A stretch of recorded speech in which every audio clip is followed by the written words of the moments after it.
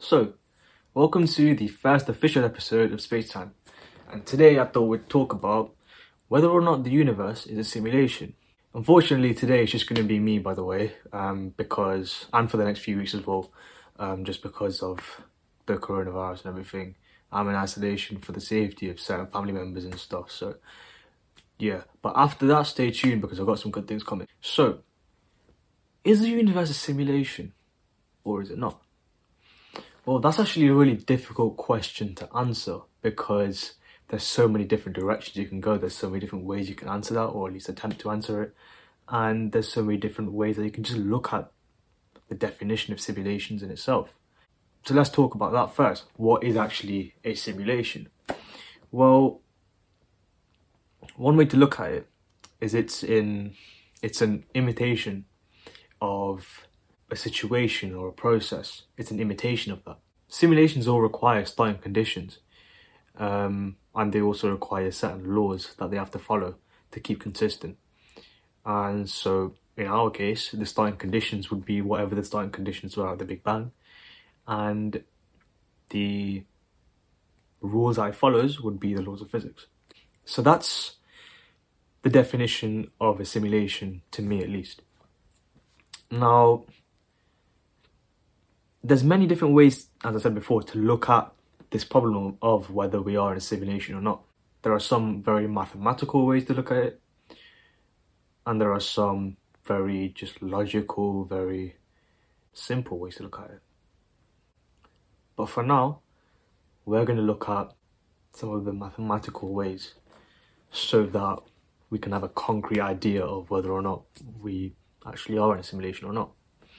Now, the idea of a simulation seems kind of far-fetched. It seems something straight out of a sci-fi movie, which it kind of is.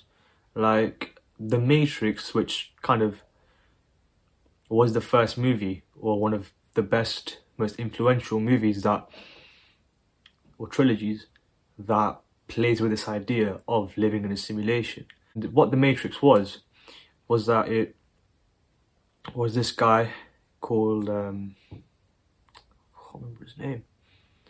Basically, it was this guy who, Mr. Anderson, that's it.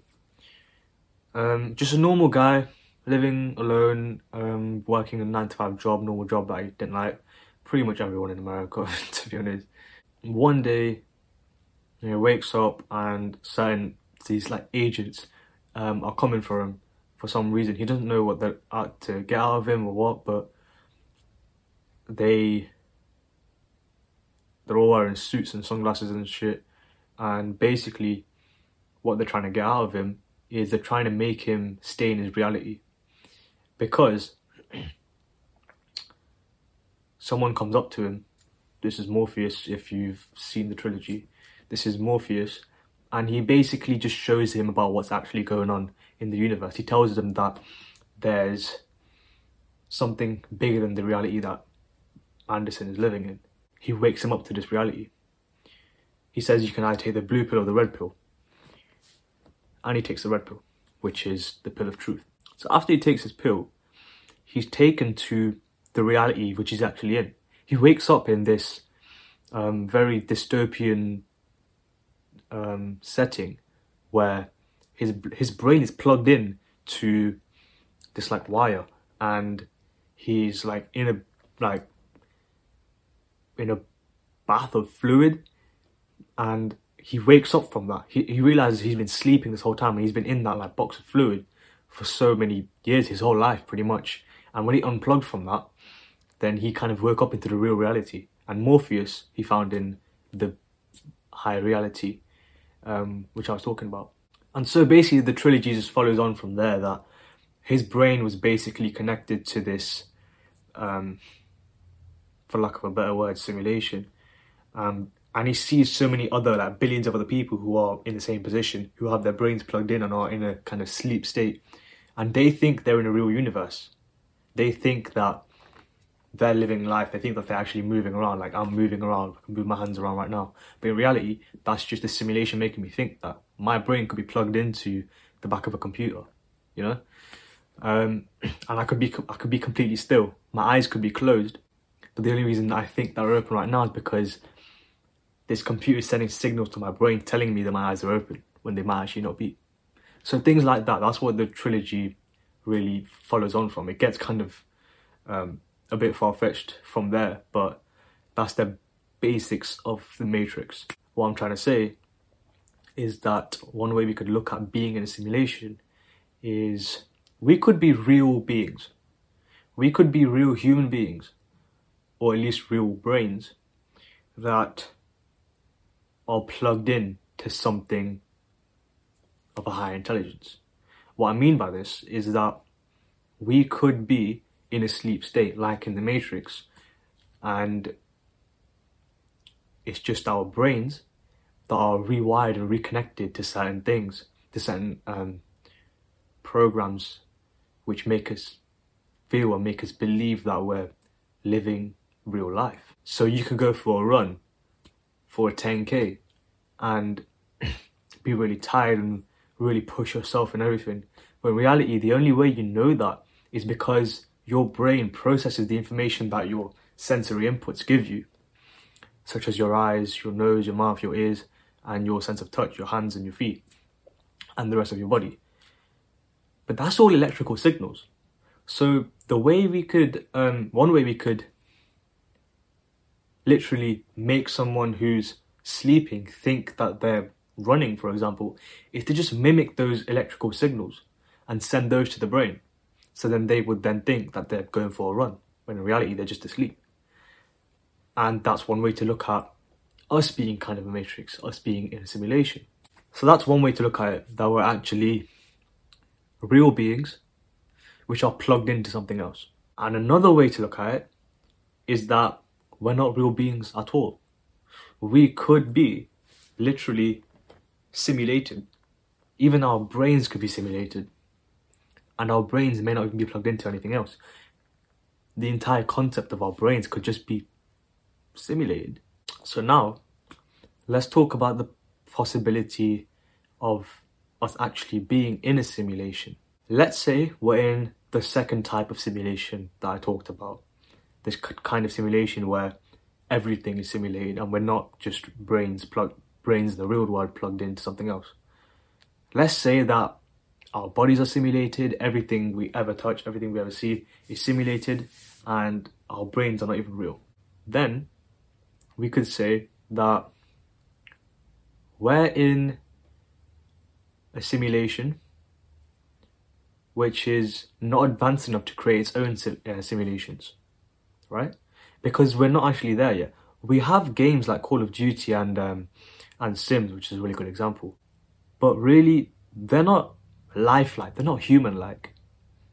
It doesn't look real, or as real as the universe we live in right now. And this proves to me that we're not at that technological advancement yet. We may get there in the future, but we're not there yet. However, simulations preceding ours, so the simulations which birthed our simulation that we're in now, and the ones that birthed them, and the ones that birthed them, and the ones that birthed them, they are all capable of creating simulations within their own simulations, and that's why we're here right now, if this is the case. So one difference between our universe and the universes in the high realities would be that they have the capabilities to create simulations, whereas we can't. So if you look at the chain of reality, let's say, you have the first universe, the second, the third, the fourth, which are all within each other. So the first one, and then the second one is within the first one, and the third one is within the second one, and the fourth one is within the third one, and so on.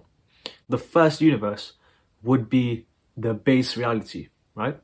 That's capable of creating simulations, and the one within it is capable of creating simulations, and the one within that is capable of creating simulations, and so on. So the only difference between our universe and those universes, those millions and billions of potential universes that there could be, is that they have the potential to create simulations, whereas we, as of now, do not. So this takes the probability of us being in a simulation from being like 1 billion to 1, because of there's only one base reality and billions and pretty much infinite simulated universes within those. It takes a probability of that, which is pretty close to 1, and makes it 50-50.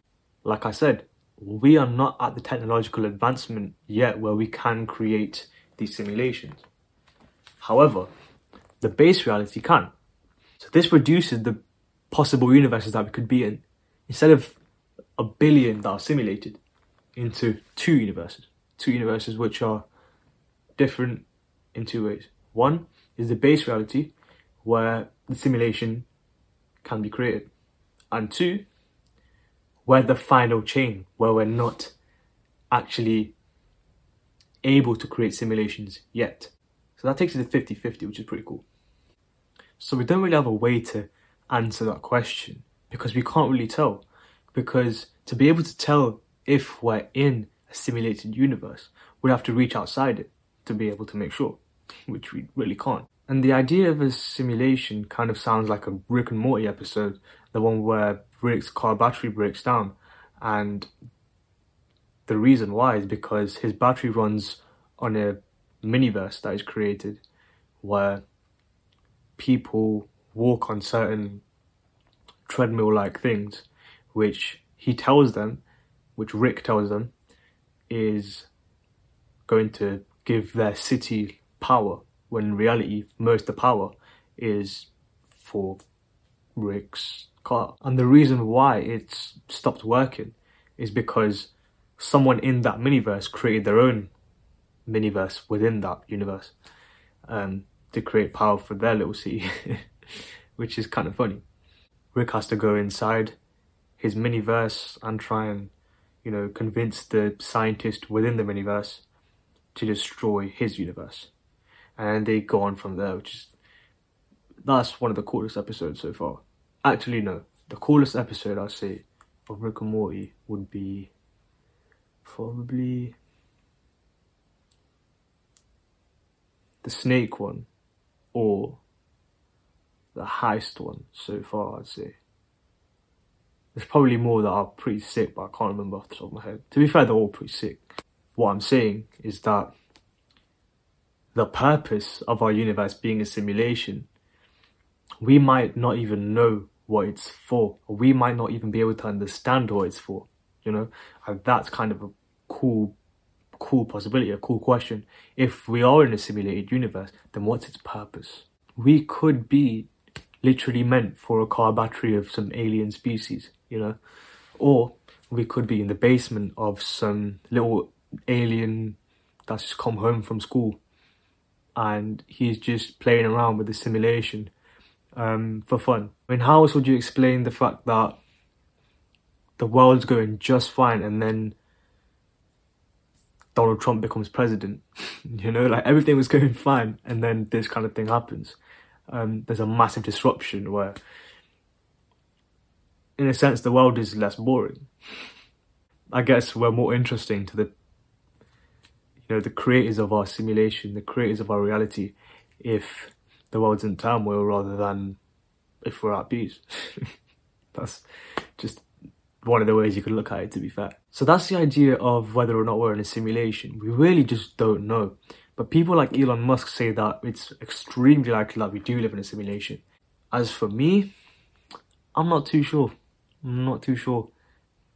I think that, going back to the Big Bang, like I talked about before, it would be really likely that something had to start the Big Bang. And maybe the answer is that we were in a simulation. Anyways, that's going to be it for today. It was really fun talking about, whether or not we're in a simulation and, exploring this idea. But yeah, so that's it for today. Be sure to tune in next week. Going to be a fun topic. And yeah, don't forget to like and sub. Peace.